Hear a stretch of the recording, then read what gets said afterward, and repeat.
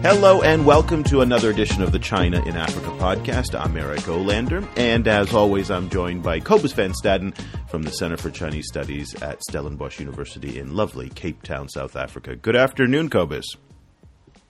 Hi, how are you? Wonderful, and we are just thrilled today to have a guest who I've wanted to have on the show for quite some time because her topic and her area of expertise is something that we've talked about on this program for many, many months.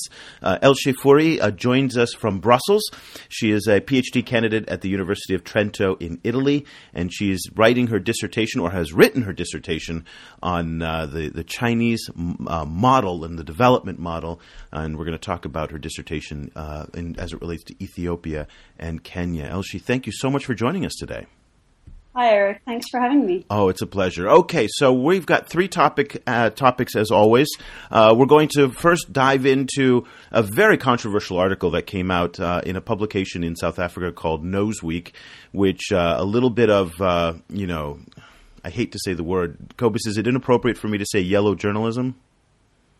Yeah, well, we can talk about it, but yeah, I think go with it. So a little bit of race baiting, anti-Chinese, rather xenophobic journalism coming out of South Africa, and we'll kind of talk about a very strong reaction also that came in response to this piece. Then we're going to turn to Eljse's dissertation, New Maps for Africa, Contextualizing the Chinese Model within Ethiopian and Kenyan Paradigms of Development. Yes, it does sound tremendously academic and potentially boring, but I assure you this is actually going to be one of our most interesting topics. Eljse, don't take offense, but sometimes our audience, when they hear the academic-y side come out, they feel we get a little too wonkish here, but we're going to make it entertaining. And then finally we're going to end on a discussion about Chinese and the elites in Africa, and kind of the symbiotic relationship that's forming between those two in terms of particularly in Kenya. So we'll talk a little bit about that. So we're going on a little more on the academic side today in the podcast. So let's get started, Cobus, first with How's It China, which is an article that came out in the publication Noseweek. Now, what's unusual about this in some senses is the really strong, very clear, somewhat conspiratorial, anti-Chinese, xenophobic message that came into this. That by itself is not surprising because we've seen a lot of anti-Chinese rhetoric coming up, particularly surrounding the idea of merchants in Africa, Chinese merchants in Africa. But Cobus, tell us a little bit about why this article caught so much attention, in particular because of the publication that it was in. Okay, so Noseweek is run by a guy called Martin Veltz, and it's almost like his own personal zine. He writes a whole bunch of the articles himself. He has small staff, but it is published commercially in South Africa. And so he was one of these anti-apartheid, kind of legendary journalists, and since then he has kind of curdled a little bit, a lot of his work has to do with criticizing the South African government. And my feeling is that in this case, he's pretty much using the Chinese as a stick to beat the government with. In this case, he touches on some actual problems in relation to the amount of kind of Chinese traders who now work in South Africa. But then he kind of weaves it into, kind of with a lot of conjecture and rumor and so on, into this kind of yellow peril narrative, kind of where South Africa is being overrun by Chinese, and and they're taking over the retail industry in South Africa, and they're cheating the taxman and so on. So it turns pretty racist at turns. Well, to one point, he talks about how there's somewhere between 6,000 and 12,000 Chinese merchants who have now come into South Africa, and this is one of the more popular lines, effectively forming the country's biggest ever chain store. And I guess what's so insidious about that is this idea that somehow all of those 6,000 Chinese who are there are working together in some kind of nefarious way to undermine, to undermine South African businesses. And the other kind of one of the other key points is that he does, really come out against the South African government for not enforcing immigration laws. Eljse, when you read, journalism like this, and you read this kind of this point, he's tapping into a big reservoir of hostility and growing frustration that not only people in South Africa are having, but in Zambia, in Malawi, in Nigeria, elsewhere, about the growing presence of Chinese merchants. As with all stereotypes, caricatures, and xenophobia, there is a grain of truth. When you read this article, which side of the equation did you fall on? Was he being hysterical, or is there some legitimacy to the point that he's making? Well, probably a little bit of both. I agree with Cobus that he conflates, a lot of sort of important points into very simplistic and unnuanced ones. The way it's written really is, it doesn't just sort of describe stereotypes, but does also endorse them. One of them is, for example, kind of very, very sneakily sort of narrating how people from Fujian province in China are seen by other Chinese people, and then to kind of, as if to say, this is also what they're really like, and this is how they are also acting in Africa, and in South Africa. And those kind of things, I think, are really, don't belong in a serious publication.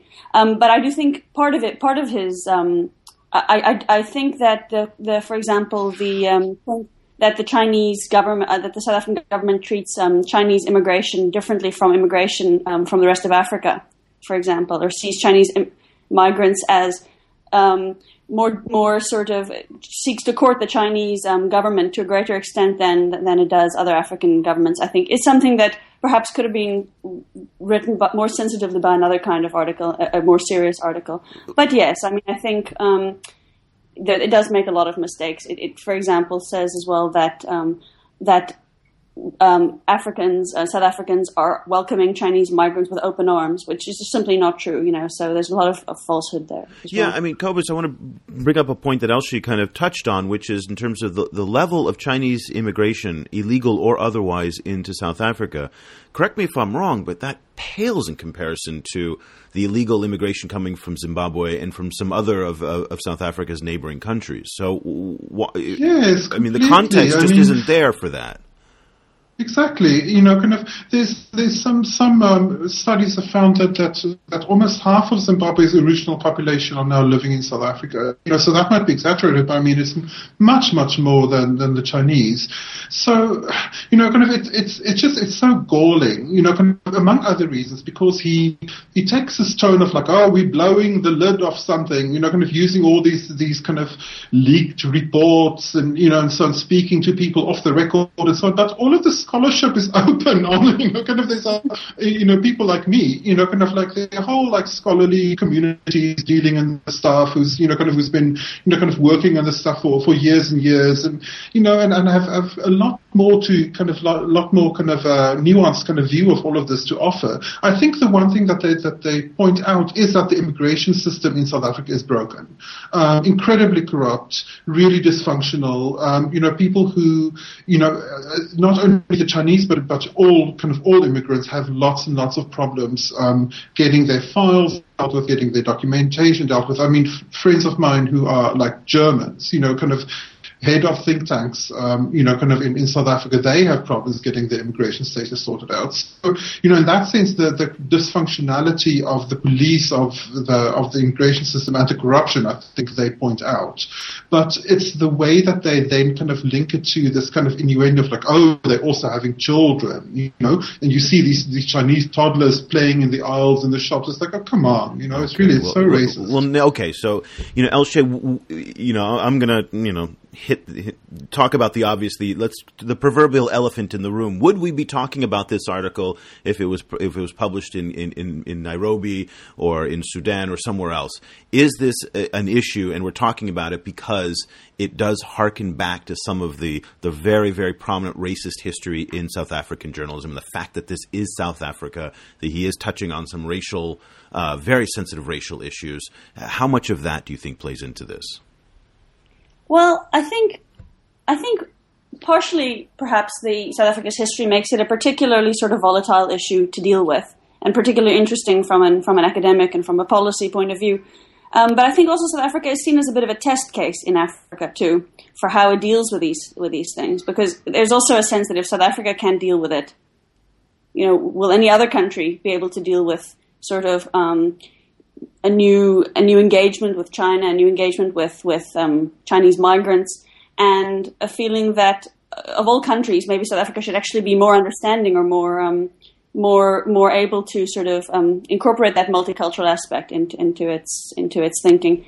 And as we can see, there's still a lot of problems. In my interviews with elites, I still came across quite a lot of, even in Kenya, a lot of similar feelings, feelings of not wanting the population to become Chinese, as some people would put it, as some people did put it in my interviews. So I think these trends are happening in other countries too, but maybe South Africa is particularly interesting in this regard. Well, it really shows you the complexity of the China-Africa relationship. Obviously, on this human level, it gets very, very nuanced, and in terms of this idea that the Chinese are a single entity and a single group. Cobus, I've written about this. We've talked about this. That this is obviously a very diverse, homogenous. That's the farthest thing from a homogenous group. Secondly, to Eljse's point as well, which is that this is something that's happening across the continent. So we're seeing different countries deal with this differently, and maybe South Africa is some kind of a bellwether,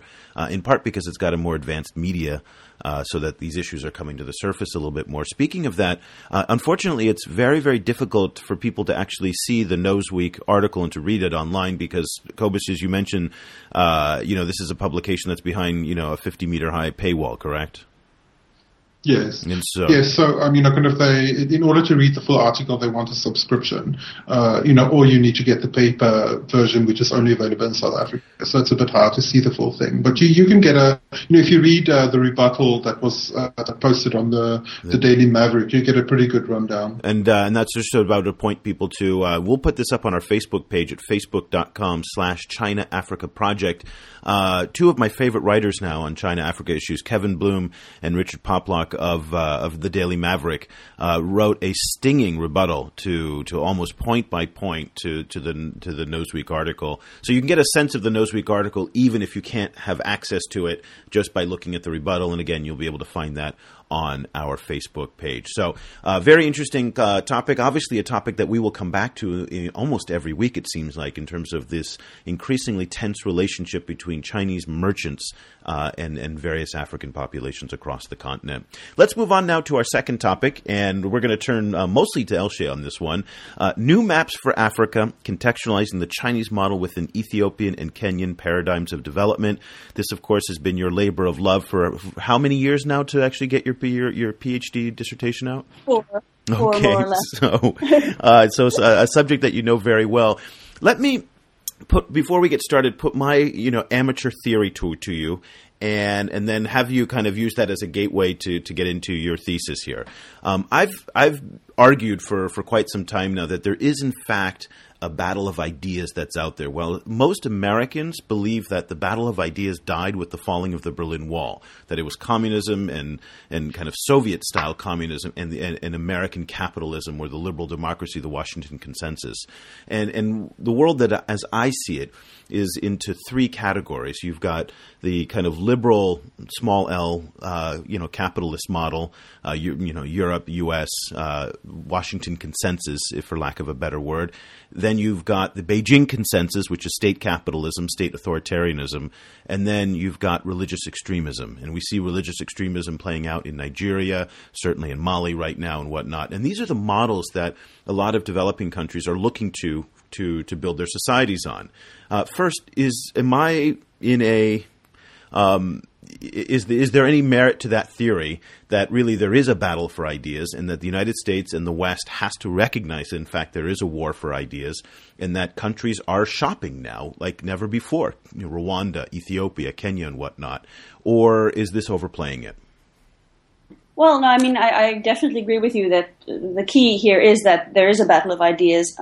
And that's one of the reasons I really was interested in this topic, because so many people look at China in Africa, for example, from a material point of view, and they look at the roles that Chinese imports play, or that Chinese political ties with Africa, how they're shaping up. But beyond that, there's also on top of that, there's a really idea-based or ideological element, which I think people don't see, and that's not just China's engagement with Africa, but development in general. And I would probably in my dissertation, the way that I sort of classify these different ideas are not exactly along the lines that you suggested. There's some similarities, but basically, I sort of look at the evolution of development theory since the post-colonial era, which is when development came up as an idea. Before that, economics was just seen as applying to all countries, and then development economics became an individual, a different sort of way of approaching the development of poor countries, post-colonial countries. And I argue that we're going back to a lot of the ideas that came up in the 50s, a lot of the ideas of modernization or modernization theory. And this is one of the key ideas that's winning the battle. And China is one of the countries behind its success, but it's not the only country. Actually, a lot of countries that have recently developed very quickly in Asia also embody this notion of modernization. And yes, liberal countries and postmodern countries, such as countries often in the West, do have to realize that they're going to have to sell their own model, their current model, much better, and the model of development to see in the developing world much better than they are at the moment. I don't think they get that, though. You know, when I talk to people about, you know, that China, particularly in the West, or Westerners not in the West, but nonetheless, they're surprised that everybody doesn't look to the West as, of course, that's the model that everybody wants. Doesn't everybody want to be like America, or doesn't everybody want to be like the French?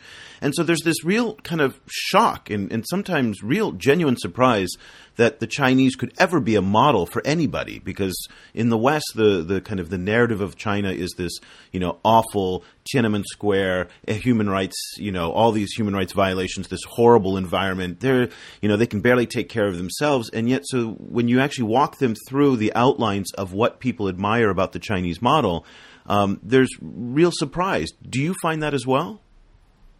I do, although I think part of it is that people don't recognize that their own histories, countries don't realize that their own histories have often been closer to that of modernization of the Chinese model than they think. So, for example, it might very well be the case. Often I found elites in Kenya, for example, wanting to end up eventually like what they would call the advanced countries in Europe, but seeing that as state building, for example, or economic growth ahead of political rights, and seeing East Asian countries as a stepping stone or a gateway towards becoming like the West. And they argue that the West denies its own history.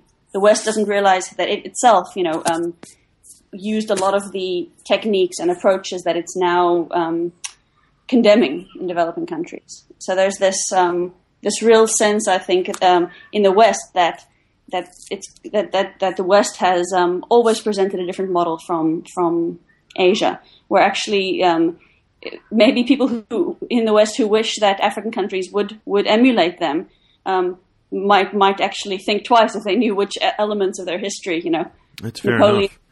Napoleon era, or real Bismarck in Germany, for example. People actually in Ethiopia cited Bismarck as a model. Okay. Just before I get to you, one more question for Eljse. Quickly sketch out for us, when you talk about the Chinese model and what people in Ethiopia or Rwanda or Kenya are looking to, what exactly is the Chinese model? What is the outline of that model? Well, I actually broadened it out. My question was initially how important is the Chinese model to African elites? And my answer actually took me a little bit away from China and towards East Asia in general. So in the end, I end up defining not really a Chinese model, but more an East Asian model, or a model of modernization. And can I be specific here? When you say East Asian, are you referring to like a Confucian model? I mean, is this particularly focused on Confucian societies? No, it's not necessarily, although a lot of the elites, I let the elites define the region themselves, because when African elites told me they were looking to East Asia, I often asked them what they meant by that. And generally they meant sort of the ASEAN countries, but especially in Ethiopia's case, they meant South Korea, China, and Taiwan to a certain extent. Okay. And in Kenya, there was a lot more interest in Malaysia and Singapore. So they wouldn't necessarily put it in cultural terms, also because, of course, if they want to emulate it, it won't help if it's a Confucian model. That makes it too culturally limiting. The idea is that actually it's not rooted in a particular cultural orientation, but that it could be strengthened. So I did sort of identify several lessons that they take, and I might not share all of them with you, but I'll share 2 or 3 just to give you a flavor. One is, for example, a faith in science and technology in development, and a faith that solutions to underdevelopment or to poverty lie in intensive use of science and technology, even perhaps sometimes at the cost of environmental protection, for example, or at the cost of sustainability for the time being. And then there's a feeling that once we've harnessed science and technology and used, for example, genetically modified technology in terms of agriculture, later we can move towards the sustainability issue. So that's one lesson they draw. A second lesson is a real emphasis on physical infrastructure, on the importance of building bridges, dams particularly being a big symbol of having made it as a country, and the need to perhaps invest in institutions at a later stage again. So as you can see, another lesson is actually the idea that development is staged and that it happens in phases and that you shouldn't try to do everything at once the way that the Washington Consensus wished countries to do it. You know, Cobus, that all sounds extraordinarily reasonable. So why do you think there's so much resistance in the West to the idea that China can present itself as a development model in Africa? Well, I think it maybe you might have to ask, kind of which West you're talking about, because obviously, for example, putting development before environmental issues, that would resonate with certain kind of people in the West and would horrify other people in the West. I think, maybe, there's the West obviously sits at a different kind of moment in the development curve, and they have counted the costs of a lot of this kind of really kind of hardcore development. I think similar to Japan is similar in that sense. So they have a slightly less kind of starry-eyed, kind of view maybe of this stuff, and at the same time maybe less of an understanding of how big a problem the poverty is in Africa. Kind of so that yes, it's fine, pollute the air because we need to get these people working. That doesn't make so much sense to kind of the West as it does to the Chinese.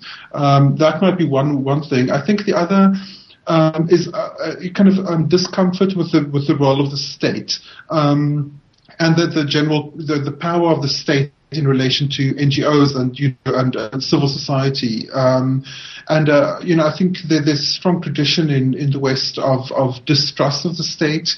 Actually, I want to ask also you pointed out in your conclusion that a few points that I found very interesting. One was that there is in both the Malaysian and both on the particularly in the Ethiopian side, that there is a belief for the need for cultural modernization, and then also a belief that initially economic growth has to be accompanied by a very strong government and sometimes, if need be, a suspension of political freedom.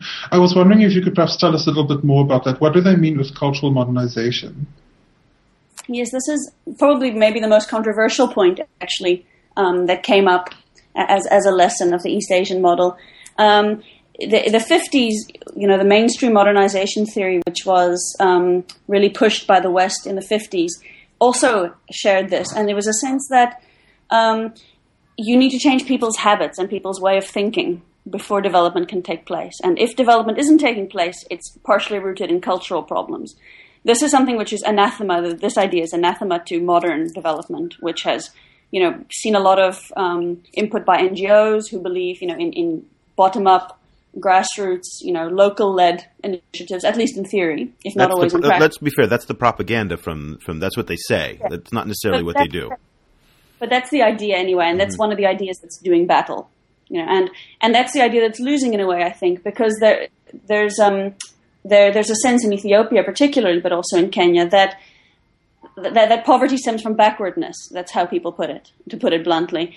And I do think we can see resonance in certain ways that China has approached development. The anti-spitting campaigns, for example, telling Chinese citizens not to spit in the streets, or telling Chinese citizens to queue, Here we become almost anthropological. The idea that you need to develop a new set of modern citizens, and of course, a lot of people will have very big problems with this idea.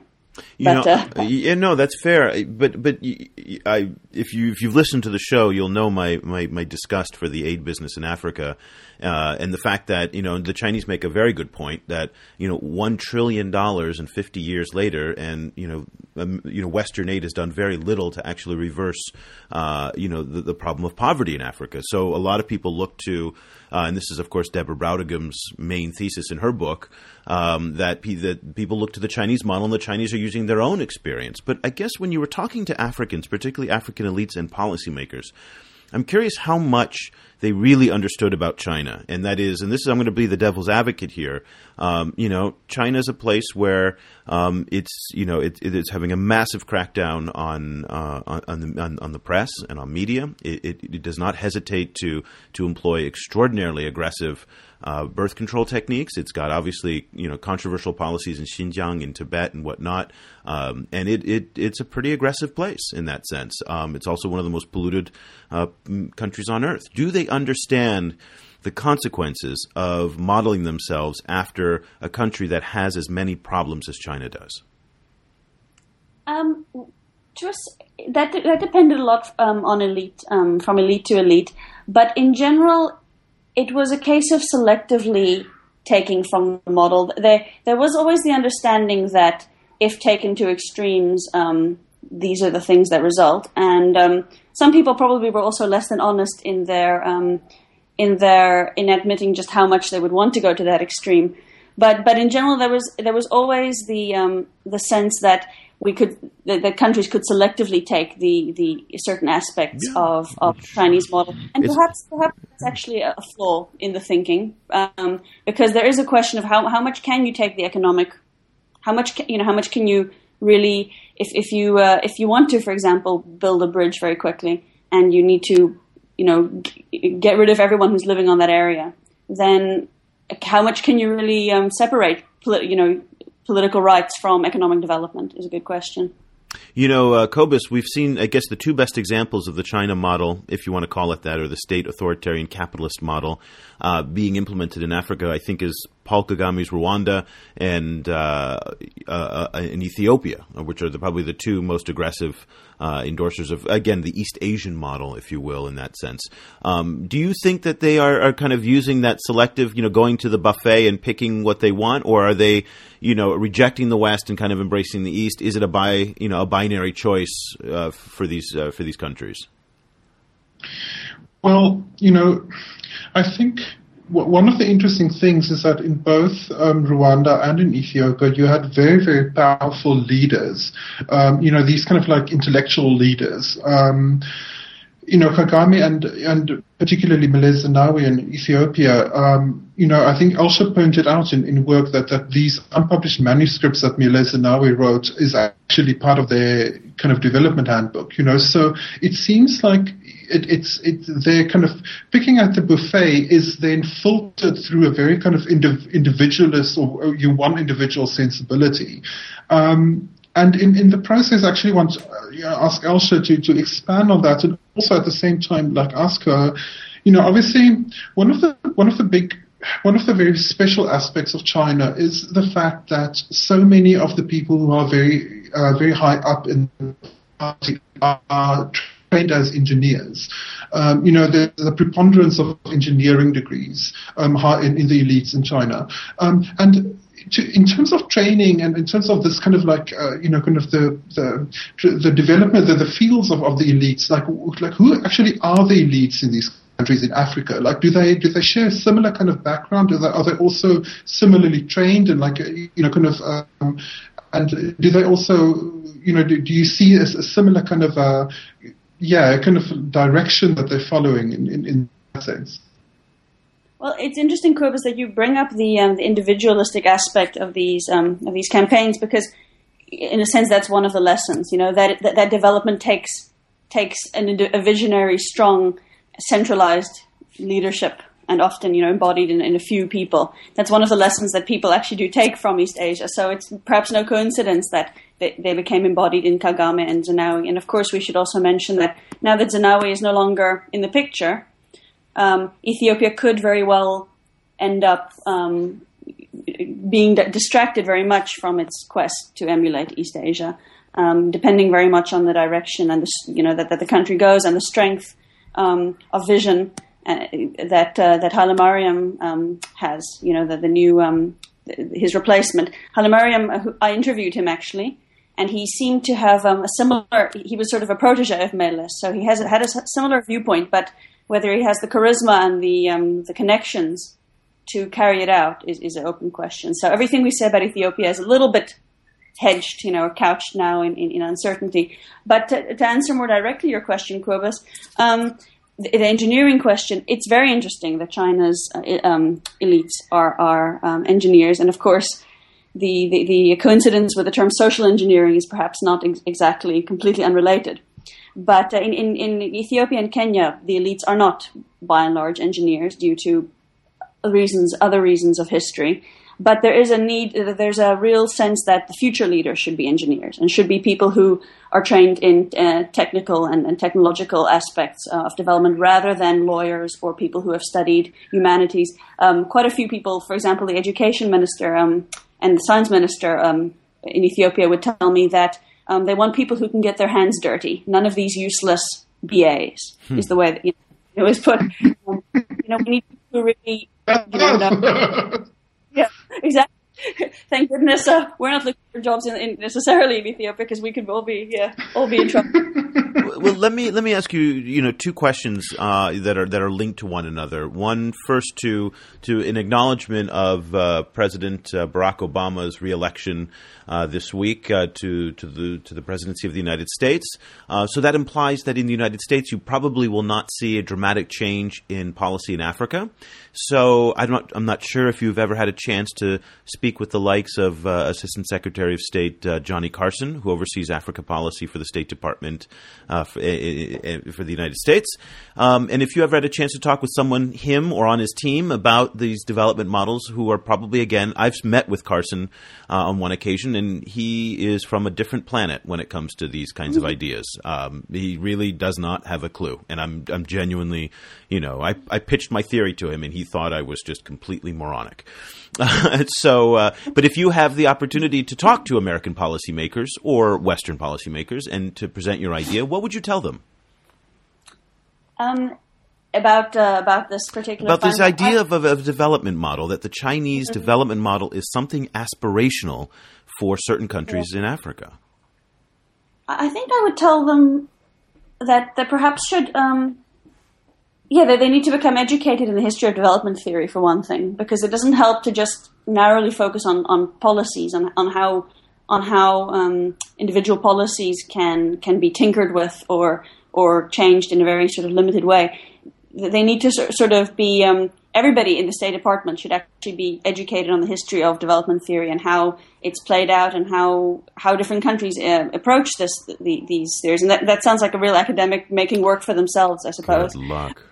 But I do think, and I think that they don't. I think there isn't the realization that this isn't just about development in the end.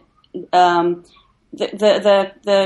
countries that are seen as development models in Africa are also countries that are seen as understanding and more sympathetic to the predicament of African countries.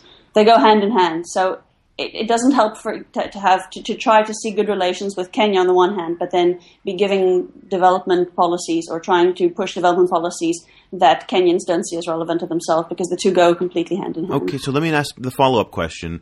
I live in a developing country, and I meet with aid workers too often. In Africa, I bumped into the aid industry all the time, and there is a blanket, outright, just universal condemnation of the Chinese on the part of most aid workers that I've met in the aid industry. They're not democratic. They don't have any history here. They're even shut out of a lot of forums, the Chinese, on the ground. And so what would you tell the aid industry? The same question in terms of, framing this discussion of the development model. These people presumably know about development, but at the same time, there is a lot of resistance to the Chinese model. What would you tell them? Well, before I sort of answer that directly, I do agree with you that there is a lot of resistance to the Chinese model, but aid workers also tend to be quite cynical about their own governments, I think, very often, and their own organizations, actually. So I think a part of that is the cynicism of being an aid worker, okay. Which seems to... So I don't think... I haven't seen a particular sort of disregard. If anything, I would say aid workers are more inclined to entertain the notion of different valid models than people, in the countries from which they hail. Sure, but valid is a relative word. They don't consider an anti-democratic authoritarian model as valid. But they also would say, for example, that the West isn't truly democratic very often. I mean, Of course, this is a strong man. But, I mean, I would probably, in a way, I mean, what I might tell them actually is be a little bit more proud of your own development model to a certain extent, because I feel that they're having a lot of... I've been on panels where the EU, for example, is the only representative of quote-unquote, the West. And there have been African governments and Asian governments on the same panels. And the EU is always caught on the back foot now. Is always caught having to defend itself. And I would tell aid workers that if you are convinced, if you are working for an organization and you believe they're doing more good than harm, then I think stand up for those ideas, because in the battle of ideas, maybe nobody is immune from, maybe everyone is pushing an idea, and maybe there's no such thing as being hovering above it all and being truly impartial. Kobus, I'm going to give the last word to you on this. This idea that for the first time in the post-colonial era, that African governments and African communities have a choice. Whether they go the buffet route, whether they go the more authoritarian route, whether they play the IMF off of the China Export-Import Bank, but they have a choice. What's the symbolism and the importance of that? And I hate to kind of set that up in a leading kind of question format to you, but this idea of choice being important. I think, in making these choices, what's really going to be revealed is the relationship between African governments and their citizens. How the elites see the citizens, how they see the local culture, and how they are viewed by their own people. Because frequently, a lot of the resistance, the China-related resistance and resentment in Africa comes from this idea that the government is in China's pocket and they're ignoring the normal people, kind of as they always do. So I think it becomes in making these choices and arguing for these choices, those choices also become a kind of an X-ray of how the relationship is between the government and the actual people. And in many African countries, I would say most African countries, that relationship is very problematic. There's a lack of communication. They're not on the same page. They don't trust each other. And I think it becomes really, really difficult to actually push any of the choices that you've made through, because what you frequently find is that you get kind of, there's a kind of a bit of a war of attrition, where, people, small communities feel that they are under siege, and at the same time the government feels that they're not really being allowed to push through whichever agendas they have. I think that's going to be a very big issue in the future. Okay, well, we'd love to hear what you have to say on this. This is obviously an issue that provokes a lot of emotion on all sides. There's a lot of Chinese nationalist opinion that comes out on Weibo and some other places on this point, and certainly the aid industry and on the policy side, people have very strong opinions. Facebook is our place to express those opinions, and we really, really invite you to share your thoughts on this and what you think of the Chinese model. We'll try and find a way to put a link to the dissertation, to Eljse's dissertation. Do you have this online anywhere, or is this kind of just in PDF form in closed distribution? I have aspects of it online, but I'm sure I can probably also organize. It will be online soon, and in the meantime, I can definitely provide you with a few links. Great. Well, so we'll post that up on our Facebook page as well, and it's really excellent reading. We're going to move on very quickly to our third topic, and this is going to pick up on one of the themes that we discussed, on this Chinese development model. But the idea being that the role that Chinese elites are having in modeling change in Africa and whatnot. Kobus, you picked up on this. You've talked about this quite a bit. But this idea of you sent around a number of articles today about golf courses being kind of developed in Kenya. And Chinese are funding these. They're actually constructing them, and there's this increasing collusion, if that's the right word, between African elites and Chinese elites. Eljse, what is the role of Chinese elites and African elites in Kenya and Ethiopia, according to your research? Well, I think there's been some very interesting sort of writing on the role on the relationships between these elites, and I think one thing that because it is it's a ever sort of narrowing relationship, and there are problems, but on the whole, I did find African elites to be much more favorably disposed towards Chinese elites than to Western ones very often, and I think part of that is that the West didn't realize for a long time just how disempowered and how humiliated African elites did feel, and how China treating them, in a different way, and sort of speaking to them on in bilateral terms, and taking each country and really sort of rolling out the red carpet for it. I think people really didn't understand that symbolic element of politics and how important it was for African countries to be seen as diplomatic equals in the international arena. And to me, that's definitely one of the wake-up calls that's come from it. So it's interesting to see. I do think, though, there's going to come a time when probably relations might become a bit more difficult. There's still a bit of a honeymoon phase going on among elites, not among locals anymore, because I think that honeymoon phase has worn off already. But it'll be interesting to see in the future whether or not there's more suspicion and growing problems that develop. Is this a source of concern in your opinion? I mean, people when we hear rich people building golf courses together, especially in places like Africa, where the divide between the rich and poor is already among the widest in the world, is this something that people should be worried about, or is there something benevolent about the relationship between the elites in the Chinese and African elites? Well, I wouldn't want to condemn it outright because I think there are some good aspects about it. But on the other hand, I do think it's very easy for an African leader to sort of appear progressive by saying by bad mouthing the West and choosing Chinese elites, and in the end doing that in a way which doesn't necessarily enfranchise or empower that elite's own people. So there's a way of saying, all you people complaining about our golf courses, you weren't doing this when the West was building them, so don't start now.